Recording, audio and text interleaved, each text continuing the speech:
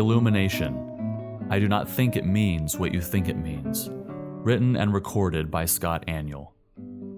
I am convinced that a charismatic theology of the Holy Spirit has infected most of evangelicalism in ways we don't often recognize. Carl F. H. Henry was right when he observed, quote, "The modern openness to charismatic emphases is directly traceable to the neglect by mainstream Christian denominations of an adequate doctrine of the Holy Spirit." This influence can be seen in a number of ways, but one that I'd like to focus on here is with our understanding of the use of the term illumination. Often we hear prayers like, "Lord, please illumine your word so that we can understand what it says," or other such language. Intentional or not, many believers seem to expect that the Spirit is going to help us understand what Scripture means, or that He is going to speak to us specific ways that the Word applies to our personal situations. Neither of these are what the biblical doctrine of illumination means. The term illumination does not appear in Scripture. Rather, it describes a collection of concepts involving the Spirit's work in relation to His Word in the believer's life. One of the key texts is 1 Corinthians 1:18 through 2:16. In this passage, Paul describes the fact that, quote, "The word of the cross is folly to those who are perishing, but to us who are being saved it is the power of God." Verse 18. Though the concept of illumination or enlightening don't really appear in this passage, it does clearly teach that a key difference between believers and unbelievers is the fact that unbelievers simply do not recognize the truthfulness, beauty, and authority of God's Word, especially the gospel, while a believer is one who has come to recognize Scripture as such, not because of any human persuasion, but simply through the Spirit and of power. Chapter 2, verse 4. 2 Corinthians 4 makes a similar assertion, this time using explicit language of enlightening. The gospel is veiled to those who are perishing, Paul argues. Believers accept and submit to the gospel only because God has enlightened their hearts. For God, who said, "Let light shine out of darkness," has shone in our hearts to give the light of the knowledge of the glory of God in the face of Jesus Christ. 2 Corinthians 4:6. This is illumination, a work of God's Spirit upon a believer whereby he recognizes the beauty and glory of the gospel and therefore willingly submits himself to it. It is important here to recognize that this concept of enlightening happens at the moment of conversion and is always true of Christians. Once our hearts are enlightened, we will always recognize and accept the Word of God as true and authoritative for us. An enlightened believer does not doubt or reject God's Word. Another text frequently cited in discussions of Spirit illumination is 1 Corinthians 2:10 through 16. "These things God has revealed to us through the Spirit. For the Spirit searches everything, even the depths of God. For who knows a person's thoughts except the spirit of that person which is in him? So also no one comprehends the thoughts of God except the Spirit of God. Now we have received not the spirit of the world, but the Spirit who is from God, that we might understand the things freely given us by God. And we impart this in words not taught by human wisdom, but taught by God, interpreting spiritual truths to those who are spiritual." 2 points are important to recognize in this text. First, the us and we in verses 10 through 13 are the apostles and other authors of Scripture. Charles Hodge notes, quote, "The whole connection shows that the apostle is speaking of revelation and inspiration, and therefore we must mean we apostles, and not we Christians. These men certainly received direct revelation from the Spirit of God to the degree that whatever they wrote can be considered inspired by God. But we must remember that such inspiration was unique. The Spirit uniquely revealed the truths of Scripture to these men, and these truths are now inscripturated in the 66 canonical books of Scripture. The Spirit does not reveal truth to us in the same manner. These verses describe inspiration, not illumination. This is important to remember in any discussion of illumination. The primary way the Spirit brings God's words to us is not illumination. Rather, God's Spirit has already brought God's word to us perfectly and sufficiently through inspiration. However, second, verses 14 through 16 do touch on what we may describe as Spirit illumination. The natural person does not accept the things of the Spirit of God, for they are folly to him, and he is not able to understand them because they are spiritually discerned. The spiritual person judges all things, but is himself to be judged by no one. For who has understood the mind of the Lord so as to instruct him? But we have the mind of Christ. The key phrase is, does not accept the things of the Spirit of God. When the natural man reads Scripture, he does not accept it as God's authoritative revelation. Rather, he sees it as foolishness. He does not understand its spiritual significance. On the other hand, the spiritual person recognizes the Word of God for what it is, and therefore submits himself to it. These verses do not speak of intellectual understanding, but spiritual understanding. If we want to use the term illumination to describe what's going on in these verses, it refers to the Spirit's work to cause believers to recognize the significance and authority of the written Word of God.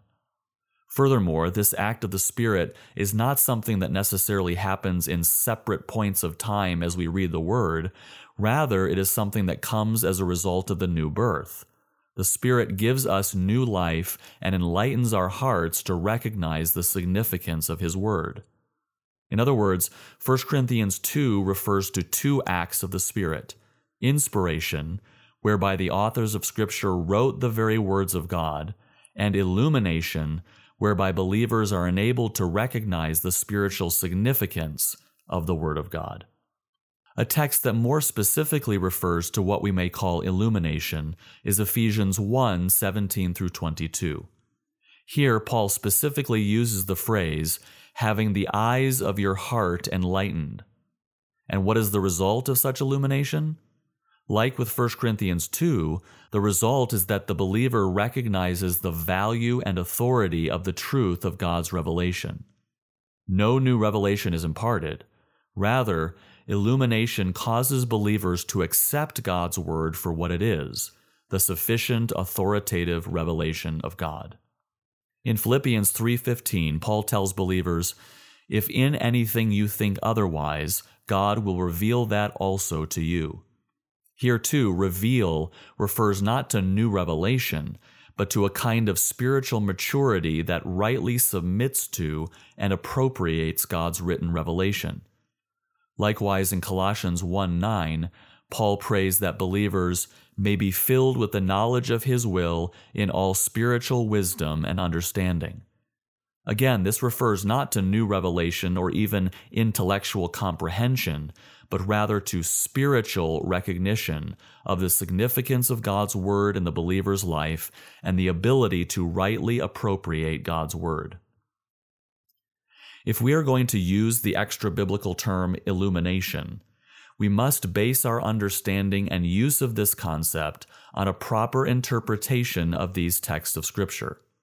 But first, let us consider what illumination does not mean on the basis of these texts. First, as we have seen, these texts do not describe the Holy Spirit giving believers new revelation or even new meaning of a biblical text. As Henry argues, quote, "The Spirit illumines the truth not by unveiling some hidden, inner, mystical content behind the revelation, but by focusing on the truth of revelation as it is. The Spirit illumines and interprets by repeating the grammatical sense of Scripture. In doing so, He in no way alters or expands the truth of revelation," unquote.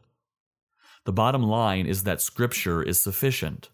The Spirit revealed the things of God to specific men who penned the words of Scripture, 1 Corinthians 1:10.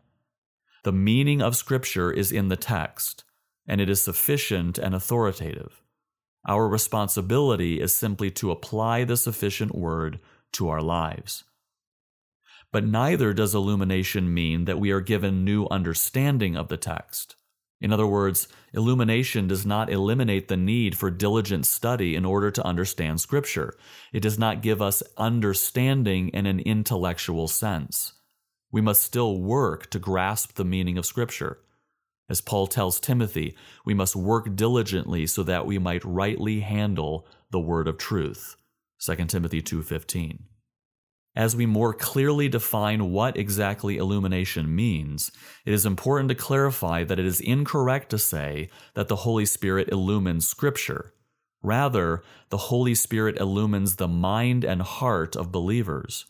Illumination does not make Scripture clear. Rather, illumination enlightens a regenerated Christian to recognize the truth, authority, and significance of what is already clear, but is veiled to those that are perishing.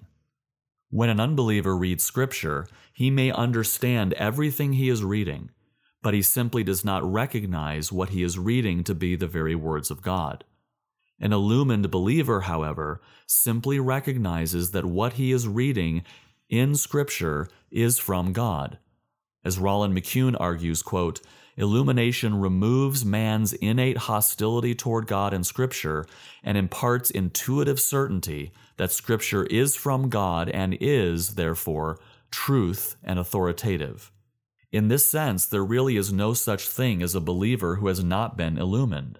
The enlightening of the mind and heart that removes any doubt as to the truth of God's written word occurs at the moment the Spirit regenerates a new believer. J.I. Packer observes that illumination opens, quote, minds sinfully closed so that they receive evidence to which they were previously impervious. It is the witness of the Spirit which authenticates the canon to us, unquote. Second, a fundamental benefit of Spirit illumination is that when a believer reads the Bible, he recognizes the truthfulness of what he is reading. A Spirit-illumined Christian does not doubt that what God has written is the truth, though he may have to work to intellectually understand the meaning of what he is reading. When an illumined believer reads that God created the heavens and the earth, he simply accepts it as truth. When he reads that he is a sinner in need of forgiveness that is possible only through the substitutionary death and victorious resurrection of the God-man Jesus Christ, he simply accepts it as truth. Third, an illumined believer recognizes not only the truthfulness of what he is reading in Scripture, he also apprehends its beauty. Calvin argues, quote, man's mind can become spiritually wise only insofar as God illumines it. The way to the kingdom of God is open only to him whose mind has been made new by the illumination of the Holy Spirit. An illumined believer finds value and worth in what he is reading because it is the very Word of God. He delights in the Word of God. He loves the Word of God. Once again, as Calvin seems to suggest, illumination occurs primarily at conversion, not as distinct occurrences later. Quote, Christ, when he illumines us into faith by the power of the Spirit, at the same time so engrafts us into his body that we become partakers of every good, unquote.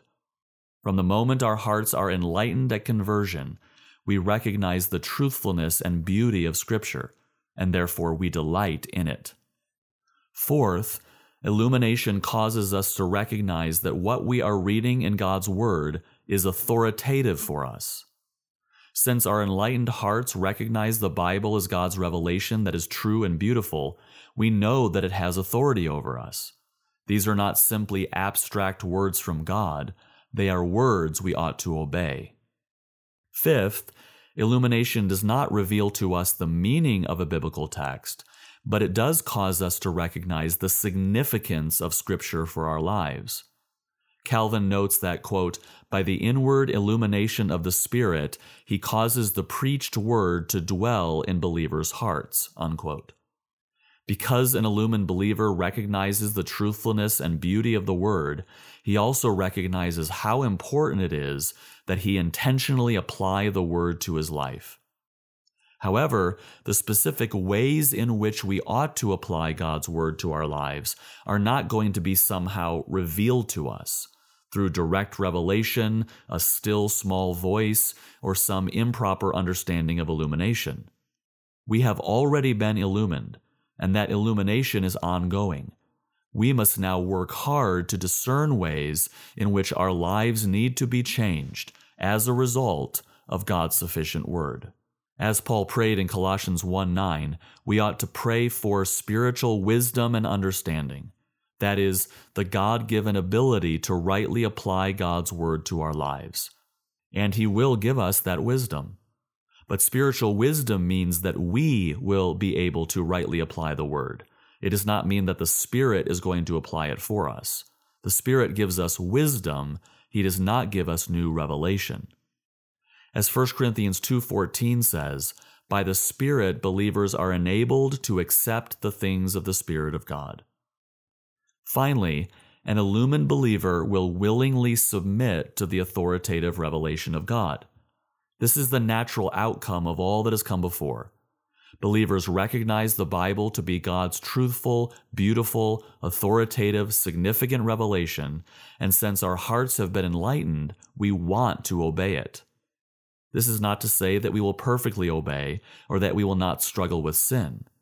But the same Spirit who enlightened our hearts at conversion also convicts us of sin. And at the end of the day, all true believers will progressively become more and more sanctified as they submit themselves to the authority of Scripture. In sum, we could define illumination as that special activity of the Holy Spirit by which man can recognize that what the Scripture teaches is true and can accept and appropriate its teaching. McCune is helpful here. Quote, in short, illumination does three things. It provides 1, an intuitive certainty that the Scriptures came from God and are truth and authoritative. 2, a removal of hostility toward Scripture caused by depravity. And 3, an ongoing capacity to understand the significance of Scripture. Why is it important that we understand and use the concept of illumination correctly? If we have an unbiblical understanding of illumination, if we assume that the Spirit is going to somehow speak to us outside of His Word in giving us new revelation, meaning, or understanding of Scripture, it will lead to the following dangers. First, if we expect the Spirit to do something apart from Scripture, we will inevitably subordinate Scripture itself to a subjective experience. We may say we believe Scripture to be sufficient, but ultimately we will ignore the objective word, always seeking for subjective experiences, feelings, inner voices, or impressions that we assume to be the Spirit's illuminating work. Likewise, we will also find ourselves frustrated when we don't experience some sort of feeling that we assume to be the Spirit's illumination. We will wonder why He isn't speaking to us. Rather, we must recognize that He has already spoken to us through His sufficient word. We ought not expect any further revelation. We must simply pray that He gives us wisdom to appropriate His word and then actively apply and submit ourselves to what He has already spoken. Second, when we come across a difficult passage of Scripture, instead of studying diligently and seeking the teachers God has gifted to His church, we will become frustrated. Why isn't the Spirit helping me understand this text? Even Peter acknowledged that some passages of Scripture are hard to understand. 2 Peter 3:16. The Spirit is not going to somehow make them less difficult, but He will give us such a love for Scripture that we want to be taught and to engage in our own diligent study so that we may understand. Through illumination, the Spirit has already removed what is the most significant impediment to spiritual understanding, a heart veiled by depravity. Praise be to God for His Spirit's supernatural work of illumination in our hearts. Without it, we would not be able to accept the things of the Spirit of God. We would not recognize them as the truthful, authoritative revelation of God that they are, and we would not willingly submit ourselves to them. But because at the moment of our conversion, our hearts were enlightened to the truths of God, we accept His inscripturated word as God's revelation, and we work diligently to apply the truths therein. For it is God who works in us, both to will and to work for His good pleasure. You can read this essay at g3min.org.